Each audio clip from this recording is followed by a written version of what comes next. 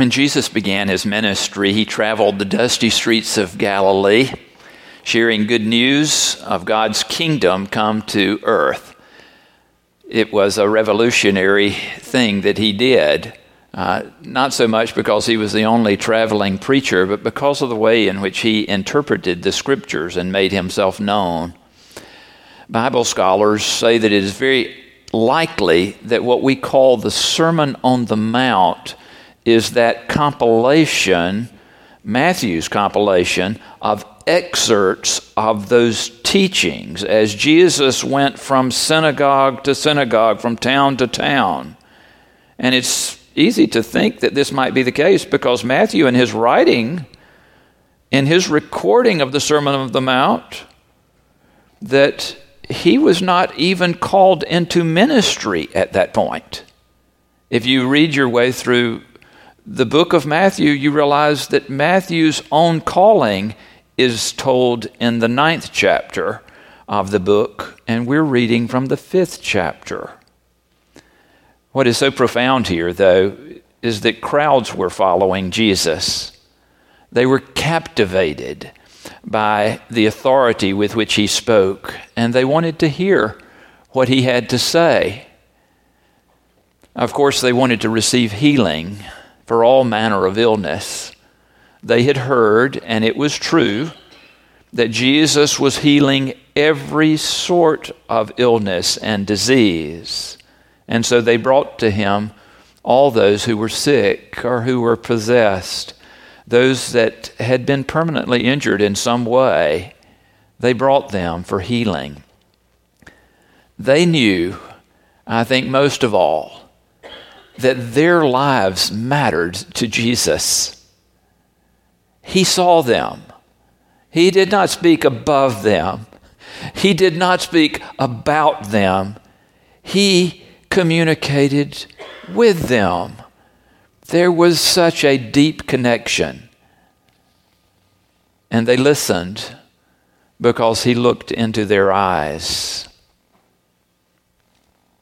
Midway through what we call the Sermon on the Mount, Jesus refers to prayer and how it might be done in the best way.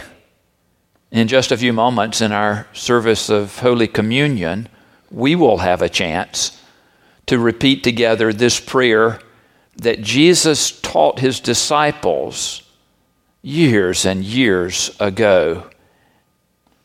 Pray in this way, Jesus said, "Our Father in heaven, hallowed be your name.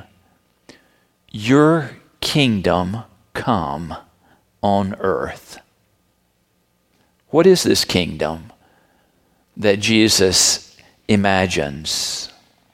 Can't you imagine in your own mind that it had to do with shalom, a sense of peacefulness, maybe a sense of koinonia, what the church might do in forming community in the way that it is supposed to be, where all who are in need receive care and receive attention.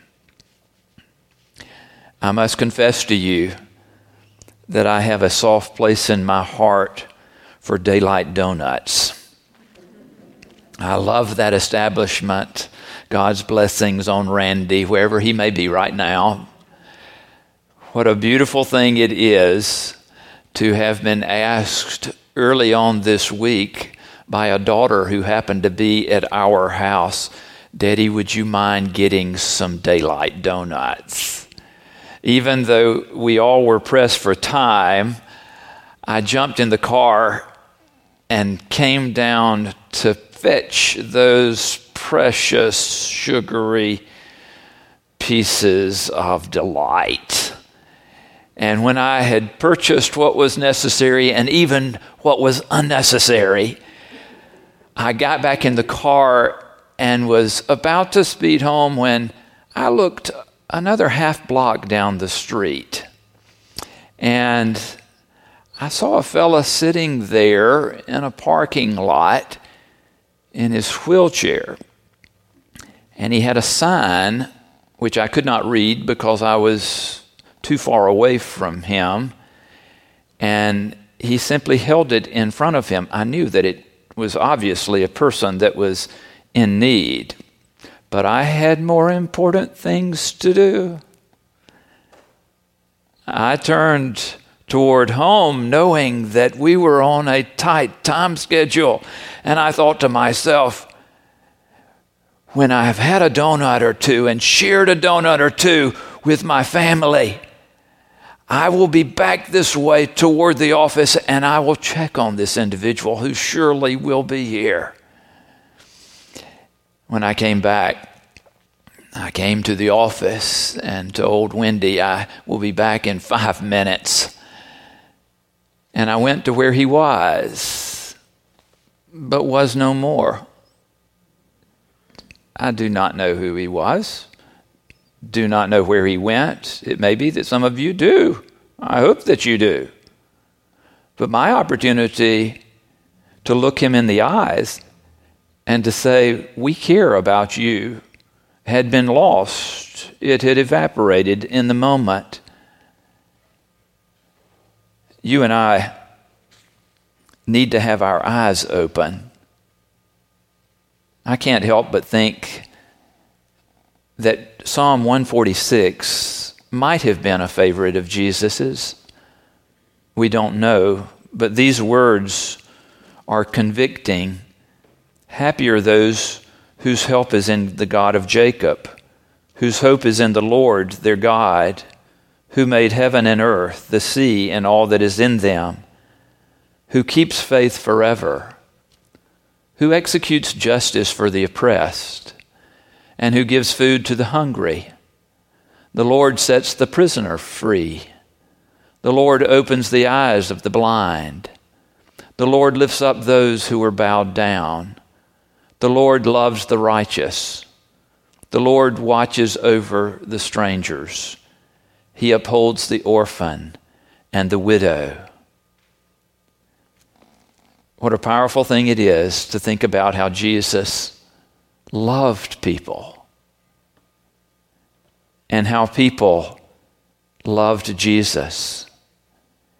He loved them, and they were very aware. Thomas Merton, a Trappist monk who lived for a time in Kentucky and was associated with Gethsemane, a monastic setting, would travel on occasion into Louisville in order to run errands. And on one day, it happened to be March the 18th, 1958, he was standing, as he wrote in his journal, at the corner of 4th and Walnut. Some of you may know where that is. And he said that in the center of the shopping district, I was suddenly overwhelmed with the realization that I loved all these people, that they were mine and I theirs, that we could not be alien to one another, even though we were total strangers. And if only everybody could realize this, but it cannot be explained.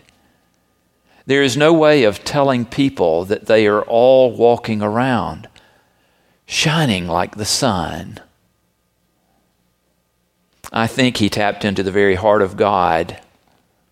Junius Dotson, who works for our denomination's discipleship ministries, has packaged all of his writings under the title, See All the People. And he uses the little illustration. Do you all remember it? Here's the church. Here's the steeple. Open the doors and see all the people. See all the people. And by doing this, he reminds all of us that our eyes are closed. We cannot see all the people. It appears this way at least. But Christ does. And Christ wishes to through us. Jesus overlooked no one. Hear me say this again. Jesus overlooked no one.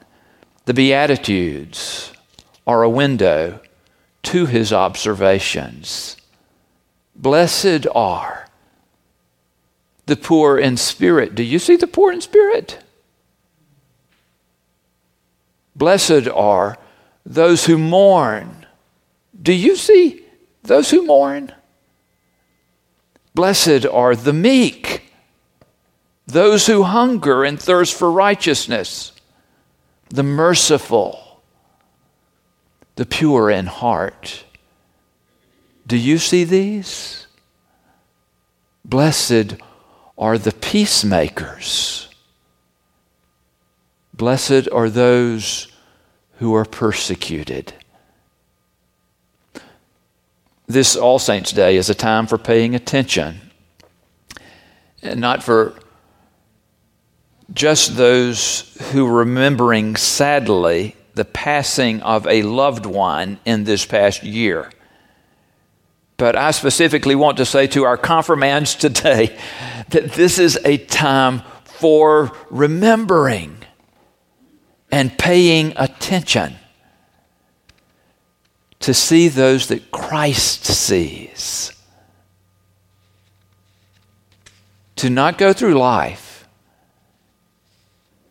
and only choose to see who culture tells you to notice, but to see those truly who Christ sees. For there is really no other way to come to this table and to be honest before Christ. We are called to sense the community of the church and the community of the world whom God has so loved. We are called to see the world as God imagines it.